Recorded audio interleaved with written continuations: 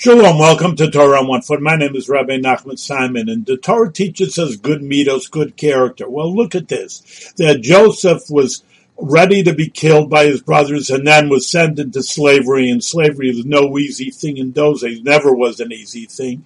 And here, finally, he gets the upper hand, and then his brothers come to him. He's the big mocker. He's in charge. He could do whatever he wants with them. He's got a whole army behind him.